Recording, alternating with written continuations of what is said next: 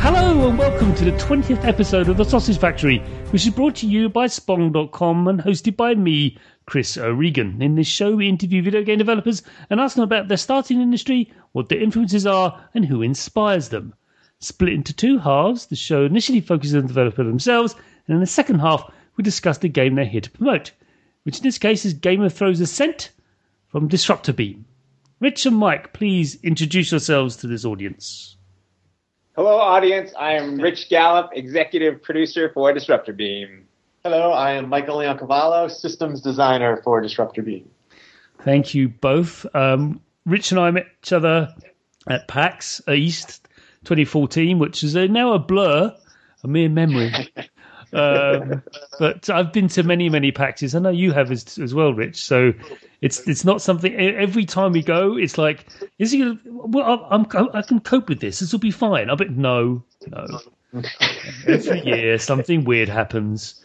They keep getting bigger. They do getting bigger. Sadly, PAX Europe for various reasons, but we can chat about that after the show.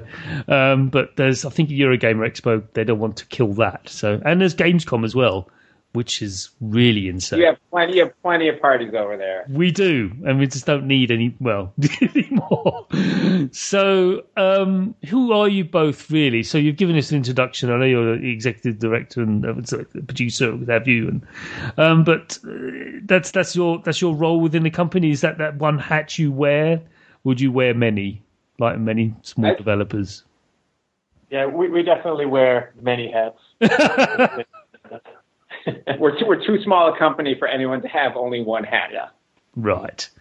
Okay. So some of you are doing marketing like you're doing right now. Some of you are doing finances and stuff that you really don't want to do but have to. That sort of stuff. Yeah. Well, also we're not only do we have Game of Thrones Ascent live right now, but we're also starting development on Star Trek Timelines. So there's attention is divided all over the place through many facets of games. Okay. So listen to the pair of you. When did you start making games? I know Rich is a lot more recent than I might be wrong than Mike, but just asking that base question: when did you actually start creation? I'll go first to disprove your assumption. I got my start in video games in 2002. When I was one of 10 finalists for the Nintendo Eternal Darkness Films competition, where I wrote a pitch for a scary movie. They gave me $2,000 to make it, and I used all of that $2,000. I made the movie for basically $5 and used the remaining cash to move out to California to try to break in the film industry, and instead became a tester at THQ. That's weird. Yeah, right? It was one of those things where I had some faith in my ability to make a good movie, but I had the money in the bank. And I said, why am I going to spend all this on the movie when I want to move to California? And then I got that job at THQ, which was near abysmal, but it was a great foot in the door. Flipped that to my 5 years at GameSpot, making movies about video games. And then when I came back east, in 2007 or 2008, I became a producer for 38 Studios, the notorious MMO company, which Michael knows well, working my way up to lead producer. And then I've been here at Disruptor Beam for over a year and a half as executive producer. Awesome. That is an amazing story, sir. It really is. It is. From game tester to frontline on various on GameSpot stuff. I remember watching you on doing that. I mean, how you got that energy when you did E3? There was something happened, especially on the second day. I think you're a ghost of yourself. There wasn't a human being in front of the camera. There was something else. I was always up. I mean, it was amazing. You're not. You gotta love it. You're making video games. You're talking about video games. It's an amazing thing. So. Where was I? Yes, Mike. Tell us about your history. Yeah. So officially and professionally, I started making video games in 2011. I was hired at 38 Studios. Initially hired as a junior systems designer, and after 6 months, I got promoted to a designer 1, 38, where I met Rich. I worked there for 14 months until its notorious fall. Grace. And then from there, before that, I was in IT, so I had to go back into IT after that. And then just before Thanksgiving last year, I got the job here. So before that, I mean, I've always done game design and game creation as a hobby. Back in 1997, I actually co-wrote the rules for a local live-action role-playing game with another one of my friends that we ran for 10 years till 2007, when people were finally old enough out of college and had kids and didn't have time to run around the woods. Right. So that's so live action, LARPing. Yeah. You mean? Yep. Full on lightning bolt stuff. Wow. Yeah. Magic missiles. Magic missiles into the darkness. Yep. Okay, that's cool. Yeah. So I've never done it myself. There's some things in culture, nerd culture, I don't do, like war games. As soon as you get a game out with a tape measure, I'm going, I'm done. Sorry, no, I'm not doing this. Take your tape measure and put it places where you shouldn't be. No. Anyway, so what are your biggest influences, do you think? What are the things that you latch onto? Do you think that seems to be constant orbit around, to keep on coming back to over and over again? What is the big thing that keeps on, biggest thing that influences you? That's the both of you. Are you looking for like a proper noun or like a concept? It can be anything. It can be even a pet. I don't mind.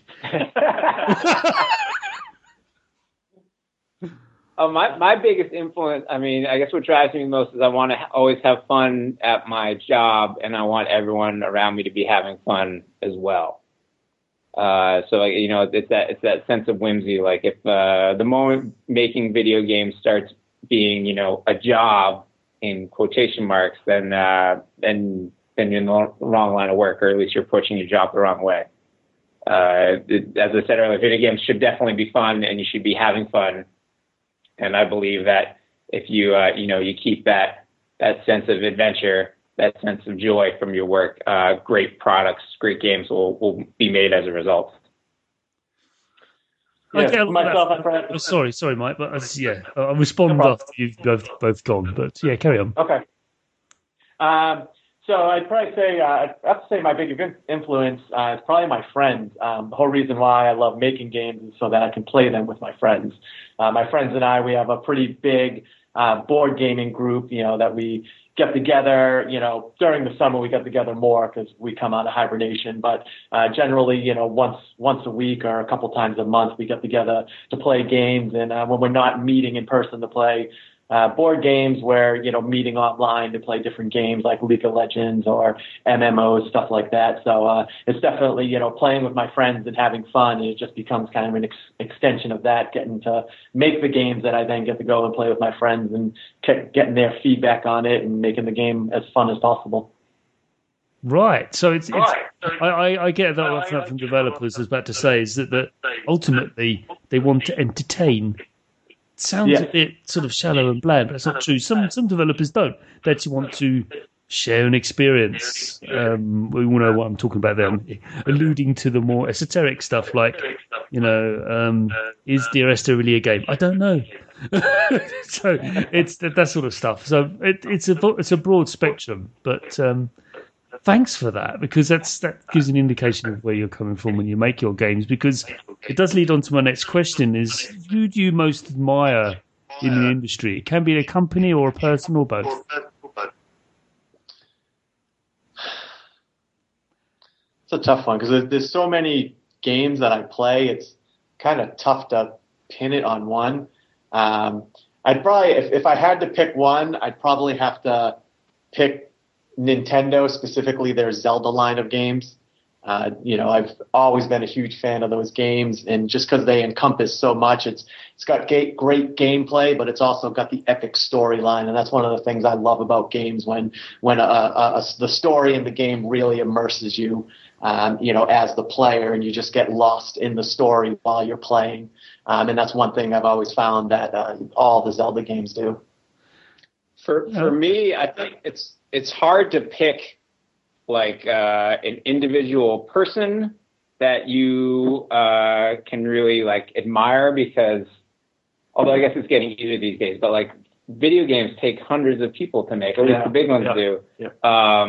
So in terms of that, I enjoy any game that has a good cohesive story that draws me in. And there's dozens of them. And then in terms of individual, like if I had to like pick an individual, like someone who I admire, I'd have to say like a bunch of our friends from 38 who are boldly doing their own thing right now, like Joe Mirabello making Tower of Guns, or any basically indie developer who's taking that leap.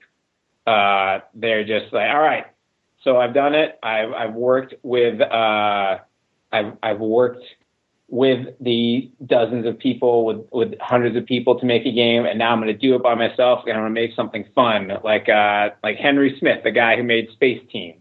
He worked at, I think, BioWare on Mass Effect, and now all of a sudden he just made this multiplayer game that's one of the most fun games you'll ever play.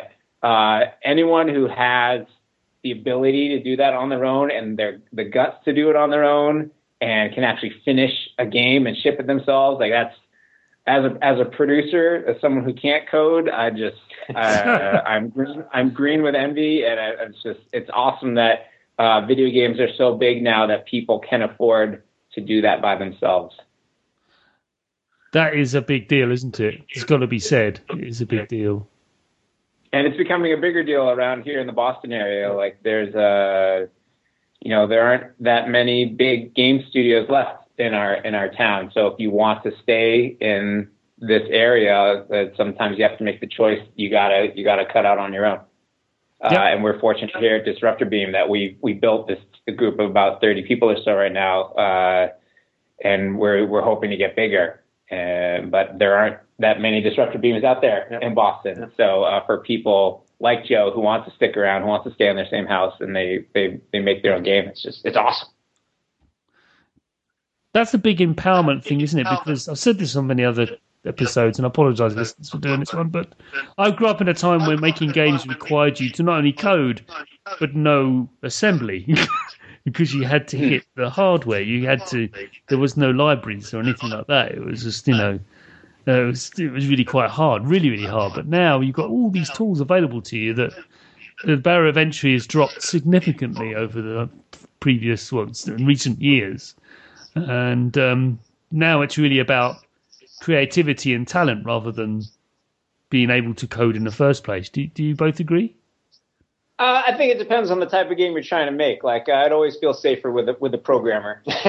But we have some friends who worked with us at 38, and we're also just recently let go from Turbine, and they started their own company called Rotary Games, and they have a Kickstarter going called Rudo Resurrection, which is they're basically making Final Fight branded with the Chikara Pro Wrestling League, and it is going to be wild and awesome. And I said, man, that is awesome. How many programmers do you have? And they said, we don't have any.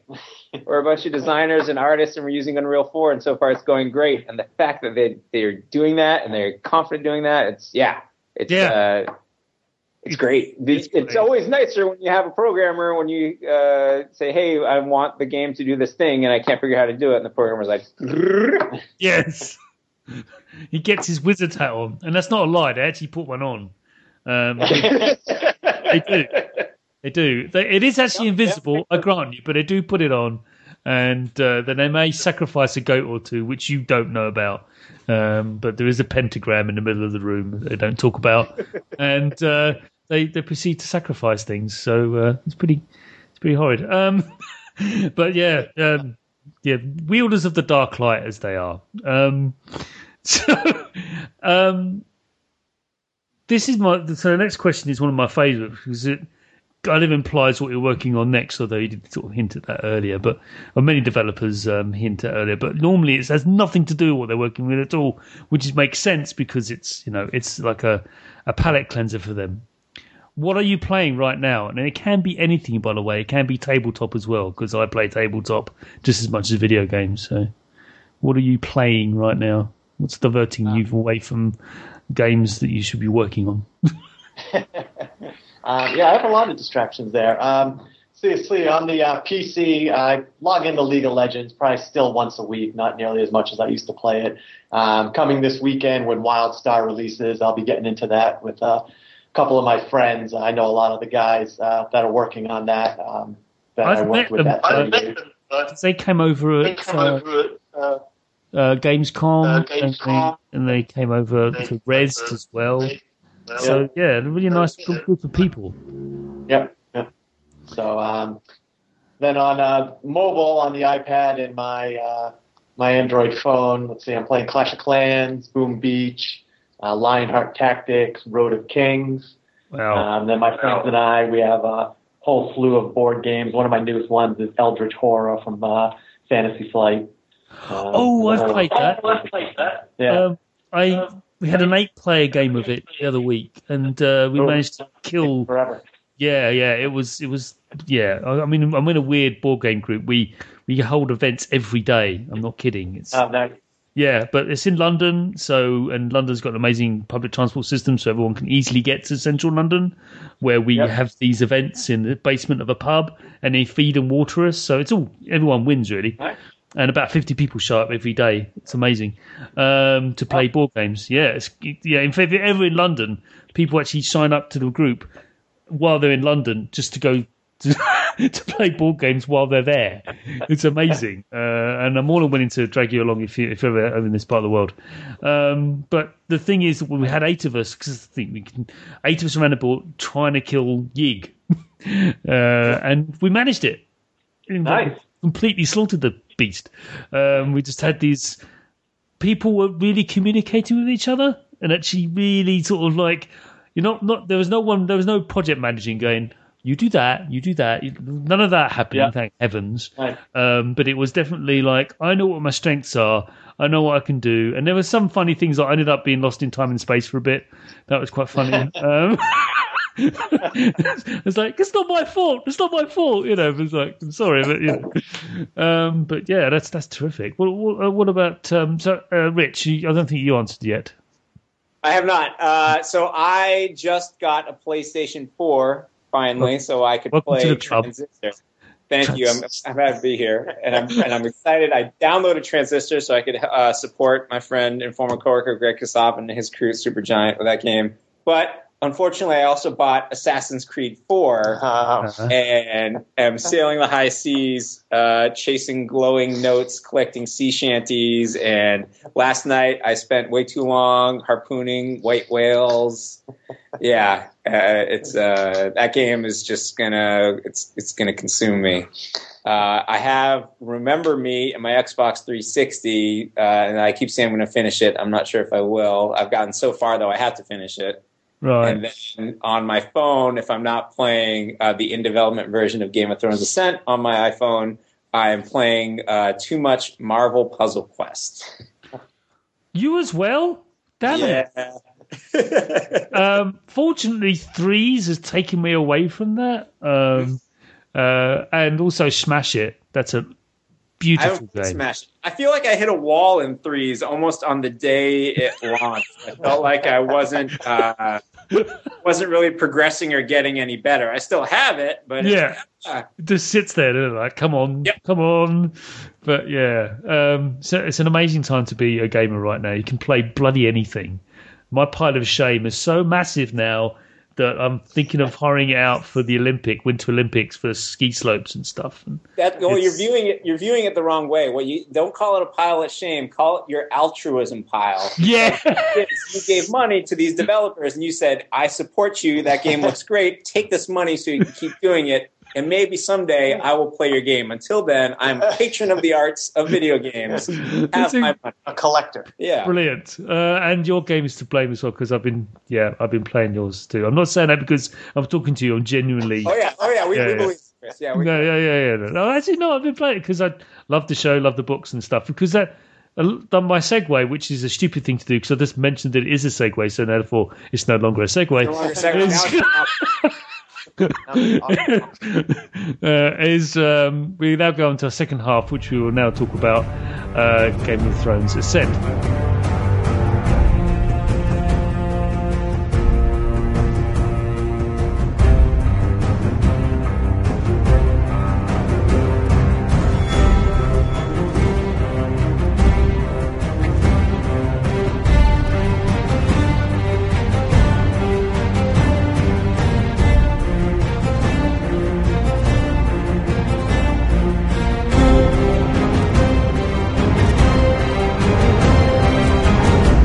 Mike, Rich, please give us the pitch on this glorious game. And it is glorious. Me, you, him. Wait, flip part. You want to do it or you want me to do it?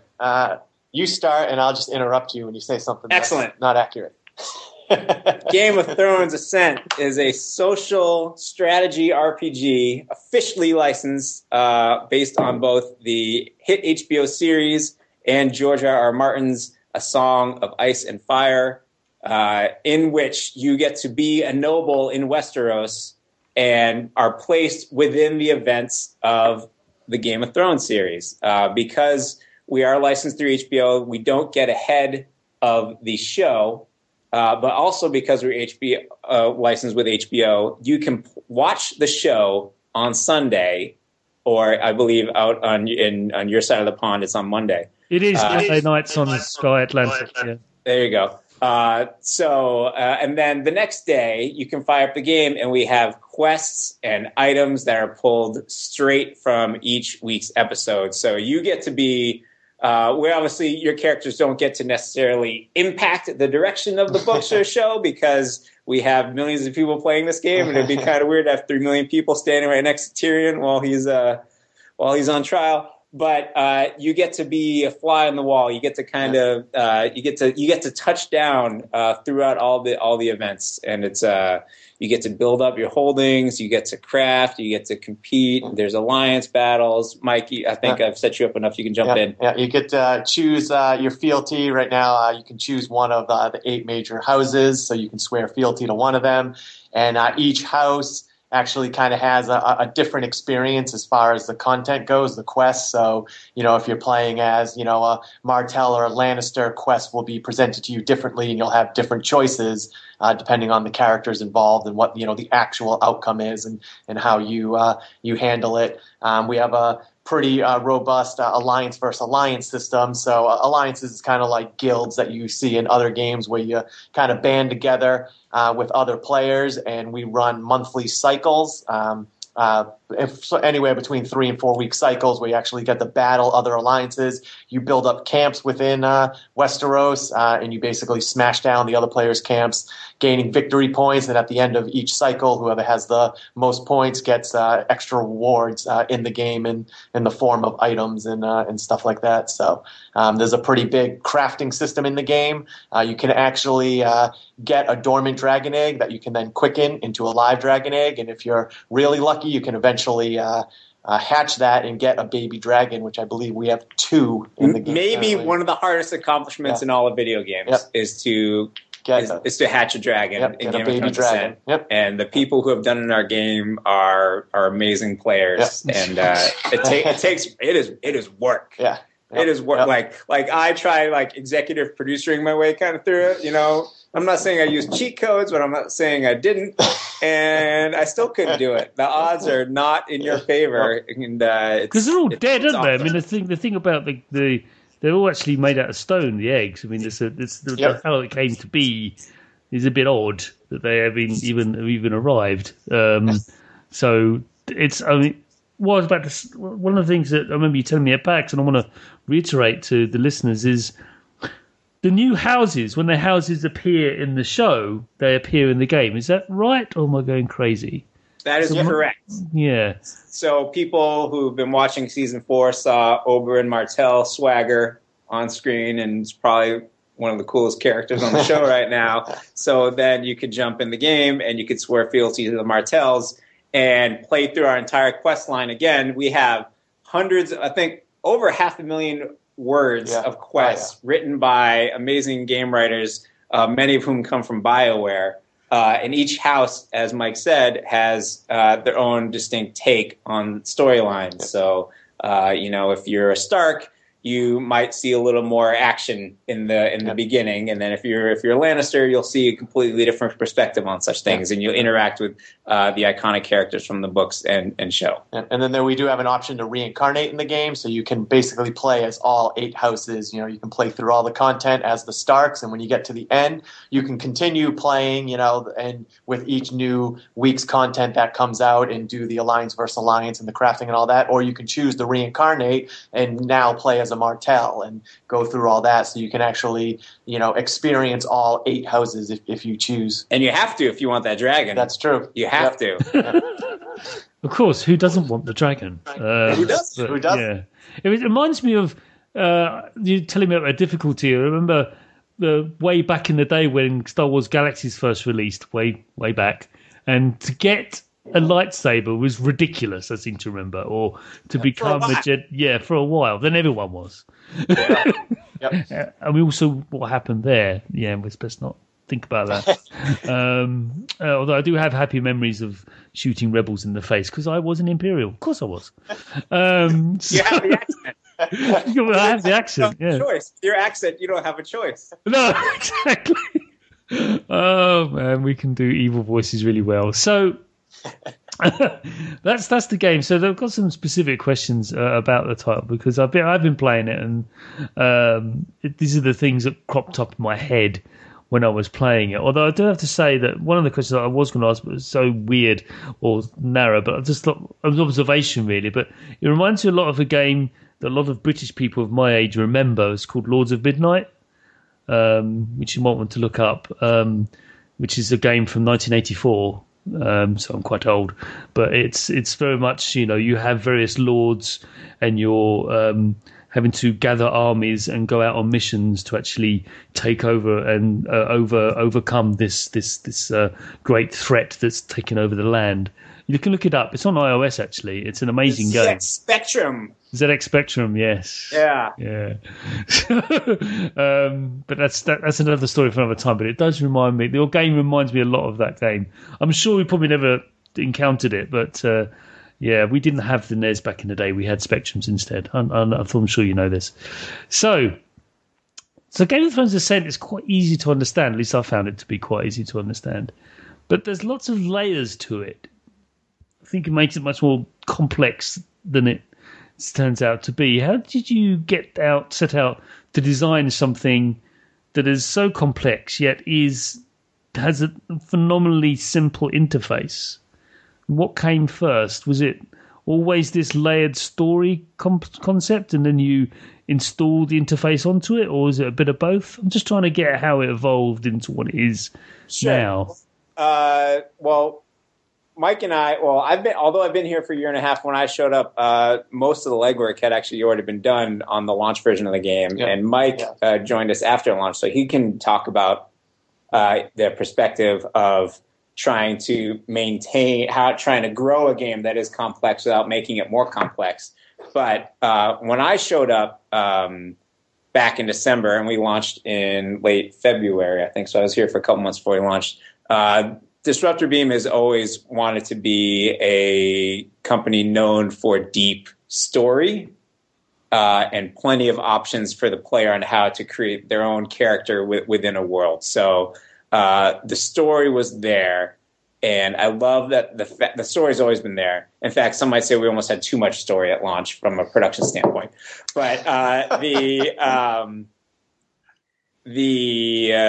glad that you say, Chris, that the UI is simple, because that was basically the job that we took on once I showed up in December. It's like, all right, we have all these bits, we have quests, we have swords, we have crafting.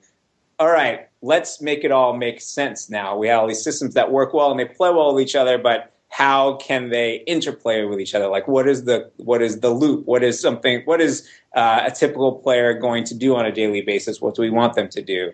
And that definitely took some iteration. It was important to put everything that we wanted into the game, but then we needed to make it cohesive and we needed to make it clear. And that took some work. And we've actually been revisiting those same challenges as we've been making the iPad version of the game or the iPhone version of the game or the Android tablet version of the game or the Android phone version of the game. And each time we revisit any screen, it gets easier to understand as a player and more fun to use. I think the animation of it and things how the text sort of appears and slowly and it's and when you're reading the text of the characters as you're talking to them is it's a little thing, but I think it just slows things down enough to actually, rather than you rifling through menu after menu and that sort of thing, actually it adds a bit of warmth to the game, for want of a better phrase. Do you know what I mean? Yeah, definitely. I think for some games, you always hear about games where people are like, oh, we don't expect anyone to watch the cutscenes. No one watches the cutscenes. Or people aren't going to want to read walls of text. Well, if you want to get everything you can out of Game of Thrones Ascent, we are hoping that you like reading text, not walls of text. If you notice, we keep the dialogue tight, and that's by design because we want you to keep playing. We don't want you to always be reading. But there is a lot of text in our game, and if we are going to put a lot of text in our game, we have to make sure that reading it is a pleasant experience. Yeah, and how it sort of appears like that, and it's a little thing, but I do like it, and it's just that attention to detail is something it should be applauded for. Thank you. Next thing, I'd like if Mike wants to take a minute. Oh yeah. Wait, so the original lead game designer on the game was Tim Crosby, and he's now shifted over to Star Trek Timeline. So we brought in Mike and said, all right, Mike, here's this giant, complicated game.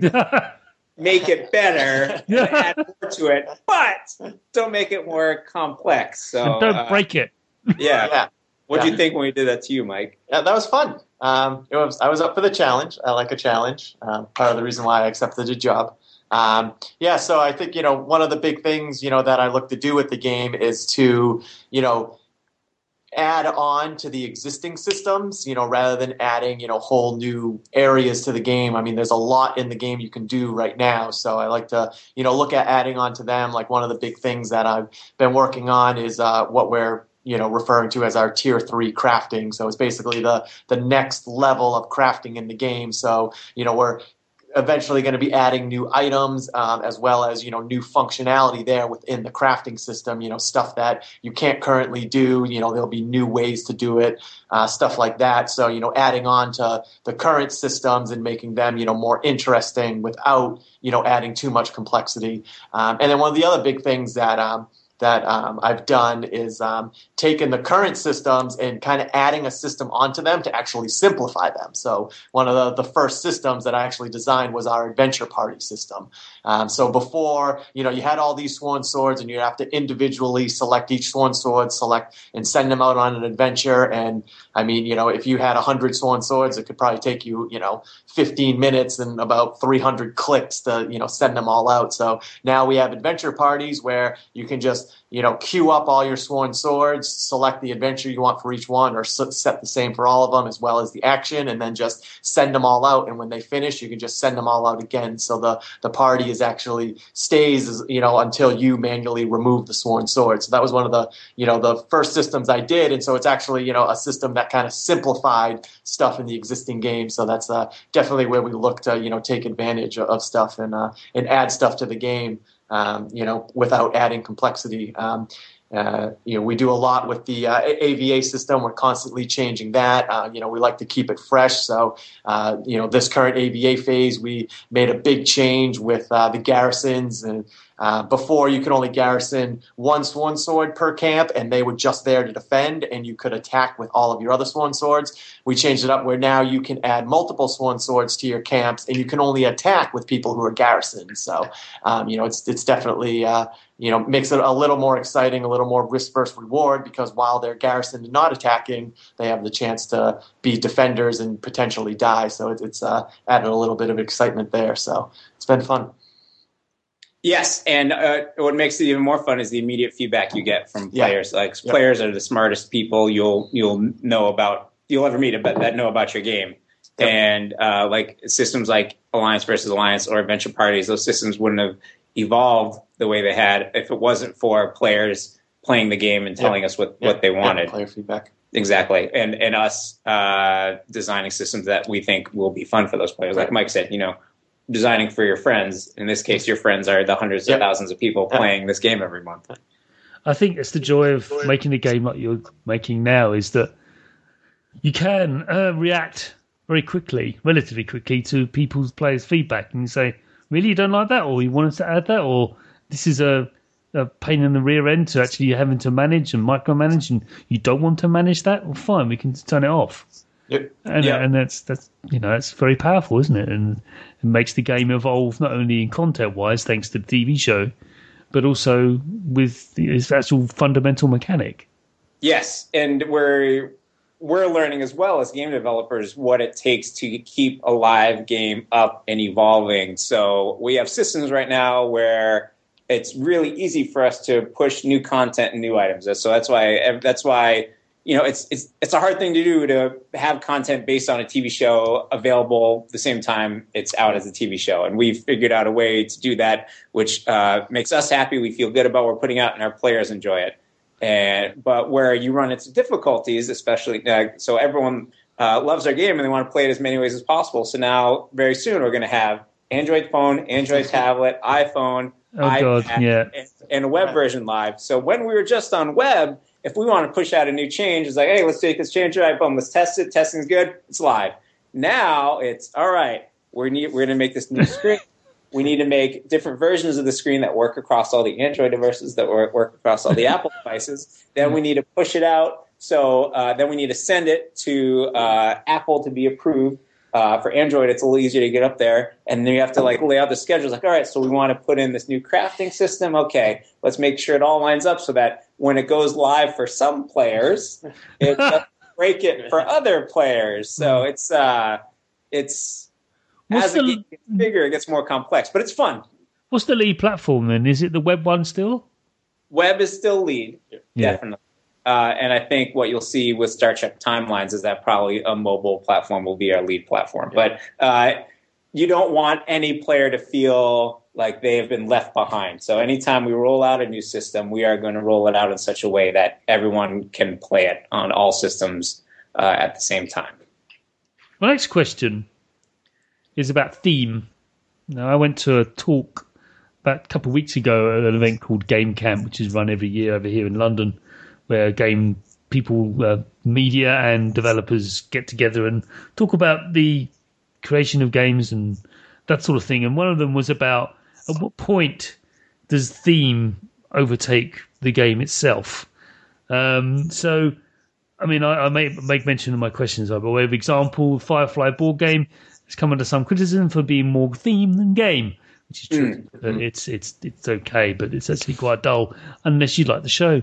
How have you managed to avoid that phenomenon with Game of Thrones Ascend? Because it's the underlying mechanic, in my opinion, it could be set anywhere, but it happens to be feeding off a lot of the theme as well. Do you think one supports the other? Definitely. I think one supports the other, and also it's supported by how we give players a choice as to how much theme they want to experience. So you can do very well in Game of Thrones Ascent with playing very few quests. Yeah. You play some quests and you experience the storyline. You can just build up your holdings, build up your buildings, start crafting, build up your swords, and go and attack. And for you, it's just another spot on the map that you're going after. Yep. You don't care who the Tyrells are, though you should. You don't care who the Martells are, though you should. You don't care who the Greyjoys are. Maybe that's okay. You only look out for yourself. Exactly. There's new nouns for you. Yeah. So the theme is kind of opt-in, I would say. But if you love that theme and if you love Game of Thrones, then you can get caught up in it a lot. Yeah, that's one of the good things because there's like I said before, there's so much you can do in the game. So I'm sure we have a lot of players that do everything, and you are able to do everything if you want. But as Rich alluded to, if you don't really want the quest or the theme, you can skip that and go right into attacking other players or joining an alliance. And if that's all you care about, if you're not into the player versus player stuff, you can just stick solely with the theme and go through the quests and the adventures and the crafting and all that. So it's like it's akin to MMO stuff, isn't it? Really, no offense to it if you feel that way, but a lot of people love PvE in MMOs. Yep. They like killing 10 wolves for pelts. That's fine. And while others like punching people in the face repeatedly. And some people like doing both. So you're catering for some people like, I feel like punching someone in the face today. That's what I'm going to do. But I must admit, I'm more of an explorer of a game. I definitely hate doing this archetype nonsense, but I genuinely am. I like seeing new content. That's one of the things when I was a little kid and I used to play those text adventures. I remember playing The Hobbit, which looking back at it now, how I got through that I don't know because that game's broken. But I loved seeing the new images that came up. Yep, it was these amazing pictures that would come up, and the only way to get to them is to solve puzzles. And really, really weird puzzles, which no one in their right mind could possibly fathom. But I managed to solve them, and my reward was progress and a new picture. And that's the thing that gets me going with the games, is that what's new, and being someone who's read all the books and now watching the show, and I'm just really enthralled in this in this world to be to be part of it, even a fictional part of it in a work of fiction is very, very entertaining. Thank you. Yeah. So, speaking of the game, playing a game, so Game of Thrones is something we played in short bouts and returned to as a player has a moment to play it. And other games have tried this at varying degrees of success. How do you manage the issue of time gating and pacing of play? Because the game does have acceleration methods and what have you, does it not?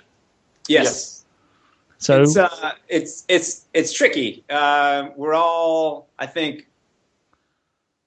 players first. We're players first, and we're developers second. So anytime you're making a free-to-play game, it is a difficult line to walk to figure out how you can make enough money to keep making games, but also making them in a way that your players don't feel gated. Game of Thrones Ascent, if you don't want to feel gated, you should play the game basically like 6 times a day. Yeah. And it should be the kind of game that you have open on another tab on your browser while you're working. You're like, all right, work. Let's make some spreadsheets, check some email. Wait, what's this tab over here on the right? Game of Thrones Ascent? All right. I'm gonna craft. I'm gonna try getting some more flickering fires when I really want the ash. I'm gonna, send out my adventure party again, claim all these rewards. And then I'm going to go back to my spreadsheets and my email for a little bit. And if you play the game like that, you will not feel gated. Yep. You will always right. have something to do. Exactly. And I think people need to latch on to that, because many people, myself included, because of playing games for so many years, that type of play is quite alien. It's like, I'm going to sit down and play a game. What? I have to stop? But I don't want to stop. And that's and at some point with Game of Thrones Ascent, if you play in that style, at some point your game becomes so big and your holdings become so big, you won't have to stop. Right. You'll just be flipping to another sword, you'll be flipping to another camp, you'll be flipping to another building, you'll be doing some more quests, and that 6 times a day might become 2 or 3 times a day for longer stretches. While you're building up, it's difficult in today's marketplace for games. If you want to have a thriving social community with hundreds of thousands of players, the proven way to do that is to make your game free to play. Yeah. And then the trick is figuring out how to make money in a way that keeps your business thriving, but also keeps your thousands and thousands of players happy and active. So we play the game a lot ourselves to make sure that we're not violating that, and we adjust as needed. And we also listen to our players' concerns. So like when our players said, we want to play the game a ton and we want to keep sending Sworn Swords out on adventures, but it's just eating all of our time to maintain that, we created adventure parties to make that faster for them. Excellent. So, yes, you have to be the best developers are players themselves. It's an obvious thing to say, but sometimes, I've always said, I play a lot of role-playing games as well. I'm a DM, but I play as well. And I say to the best DMs are players as well, because they can empathize with the player. They don't want to, other becomes, it's fun really torturing these people. No, it's not. Because the DM might be, the one person around the table might be having fun, when everyone else is looking at you going, you're a bad person. Yeah, so we have some programmers here who are super deep into our Alliance versus Alliance system, and they'll come in some days and they're like, this change you made, Mike, I don't know about this. And you're like, well, what don't you like about it? Well, this and this and this, and like, oh, then maybe sometimes a bug will emerge that way, or maybe sometimes you'll hear one of our programmers say, like, so I found this bug in AVA and I fixed it. It's like, well, it's perfect. The system works. You like our game, you play our game, then you fix the bugs in our game. Keep it up, guys. You're doing a good job. I just want to correct Rich there, because when people come in, they say, hey, Mike, this change you made in AVA, I love it. It's awesome. However, I can make it even better or something. That sort of one, yeah. So the next one is a bit of a loaded question, I think, but I just want to tease some sort of theme, or how much of the theme of Game of Thrones Ascent has with the actual original content or the original source material. So the one of Game of Thrones is a very grim one. It drives me mad, actually, how grim it is. And a decision that the player makes can go against our real-world sensibilities, especially those of us living in Europe and America, and we have certain cultural sensibilities that we've been having for centuries. So how far do you go with these kind of grim aspects in Game of Thrones Ascent, do you think? We definitely don't go as far as the show or the books do, partially due to the fact that because the game launched originally on Facebook, games basically need to be PG-13. That's the most risque you could go. But also, it was a conscious choice that if we did make the game as dire as Game of Thrones, that would probably turn off a lot of players. Yeah. It turns a lot of off away from Games of Thrones itself. They say it's so relentlessly bleak. I know, but it's fiction. Get over it. It's fiction. But yeah. So we have conversations from time to time. They're like, you know what? People don't die enough in our game, and if you play through the quest line, you can see kind of like there are moments when we started addressing that. Yeah. Like we had a whole bunch of quests, and we're like, you know what? These quests are great. Not enough people die, and then you hit a stretch where all of a sudden, maybe some people that you like or attached to, maybe they don't stop showing up in the quests. Spoiler alert. So we're always trying to stick to the themes. I think we're definitely not as bleak. And you definitely won't see us. There's some things that the show has been doing, especially this season, that we definitely will never do in the game. I can't see, like, now send one of the swords off to do a torture. I'm sorry? And then you have to strip them of their humanity and turn them into a... what? No! It's good that we can laugh about it, but that definitely will happen. That definitely will happen, and that's partially on us. It's partially on the fact that we want people to play the game. Also, our license with HBO. There's certain content that they're not comfortable with us creating, so it's and any time in the story, like when there is something, like if you can choose to do something that may not be the best of things to do, you always have the option to not do it. So as you're playing your character, you kind of get to mold it, and play it the way you want, kind of like you get to do in, other games, in MMOs, you can play the bad guy or the good guy. So you kind of have that choices, but we never go to the extreme that the show goes to. Yeah. No, I think the trickiest part of doing any line-based sort of game is that it's very easy to go binary on it because, well, there's computers, and computers are ultimately a series of switches, which people tend to forget. But that's all they are. It's ones and zeros, and that's what tends to happen with these games. Do you find it a struggle to get into the grey area or not? Definitely, we're always trying to be in the gray area because that's where the interesting decisions get made. Yes. Yeah, it's if there's no clear white and there's no clear black, it's like, all right, I feel kind of like 80% good about this, and that's the best I'm going to be able to do. So, all right, let's do that and live with the consequences and see what happens. And that summarizes Game of Thrones as a concept anyway. It's the whole point. No one is actually all good or all bad. Some people are really bad. Some people are really trying not to be. But ultimately, they live in this grim world and they make the best of it. Yep. If you stay too rigid, that's generally how you get your head cut off. Yeah. Well, that's right. Yeah. It's not really a spoiler anymore, is it? But yeah. Well, didn't say who. How many? There's quite a few. Yeah. It happens. It happens. Yeah. It happens. Yeah.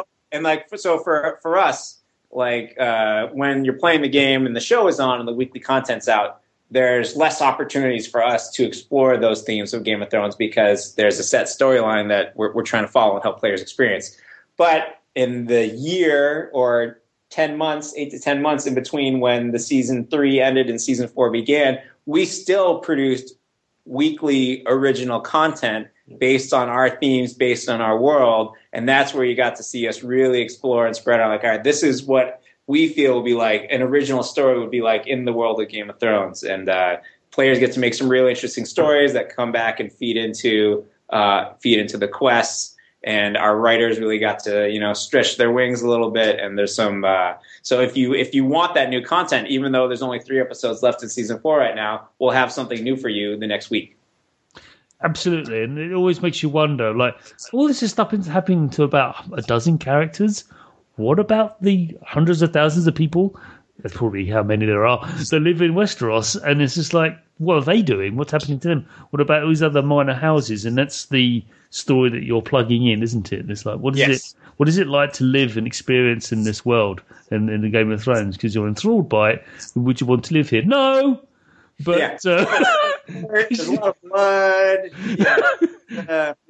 Cholera, all sorts. Yeah, no, and no sanctity of human life. But anyway, it's when people I do hear people say, "Oh, this show's too grim." Like it's fiction. It's fiction. As cool as dragons are, I would not want to live in a world with dragons. No. Top of the food chain. Nice place to be. Right. Yes, it is. So just to sign off and recap then, Game of Thrones Ascent is currently available on any computer that runs a browser of recent, years. Correct. You can find it on Facebook, on Congregate, on Armor Games, and on our own site, DisruptorBeam.com. Okay, so that means if you're running Windows, Linux, or Mac, doesn't matter, as long as you can see it. And it runs on iOS, iPad 2 and above, is that right? Correct. Good. And now you're planning to release it on Android tablets, and now you're also pushing it onto mobile phones, which you did talk about a little bit before we started recording the show. And I'm just intrigued about the interface there and how you're managing that. You seem to be quite confident. Of course you are. Yes. We're going to have an Android tablet, Android phone, and iPhone all as soon as possible. We're trying to get it out the door. There's various conversations that need to happen before we get there. But it's as I said, when we revisited for iPad and we got to redo the UI, I think the iPad is my favorite way to play right now. Just you get to slide and swoop menus open. And then you make for Android, and all of a sudden Android devices, everyone's used to having that back button on Android, and that takes another revisit of the UI because on iPad and on web, back buttons aren't used the same way. And then that's right, yeah. You make it for phones, and all of a sudden, guess what? Everything's small. Everything's teeny tiny, especially the iPhone. Like, oh God! It's adorable. It's wee. And then you get like Homer Simpson hands, like, and it's like, oh. There's some great tools that you get to use while testing this stuff. You're like, all right, that button looks good. Let's find out. Push a build. Nope. All right, that button's too small. I can't read that text. It looked good on our computer. It needs to change. And so if those buttons need to get bigger, that means less information is displayed on the screen. So how do you make sure the information that's there makes sense to someone playing the game for the first time, but the deeper information is easily accessible for our veteran players? You shouldn't have to have a magnifying glass to read the text. Definitely not. And it's a bad fonts are changed, point sizes are changed. Yeah, there's and then we'll see what the players think and we'll fix it. Yeah, I mean, the lesson learned is like, how did the Game Boy Micro work? It somehow did. It's fine. Like, you put games like, I can still see everything. Yep, that's weird. So that might be something to, if you still find one. I've still got mine somewhere. Don't know where. But Rich, Mike, thank you so much for your time and your wit and humour to sharing with us on the Sausage Factory. Really, really appreciate it. And I wish you the best of luck in future endeavours of this game and the other titles that you're working on.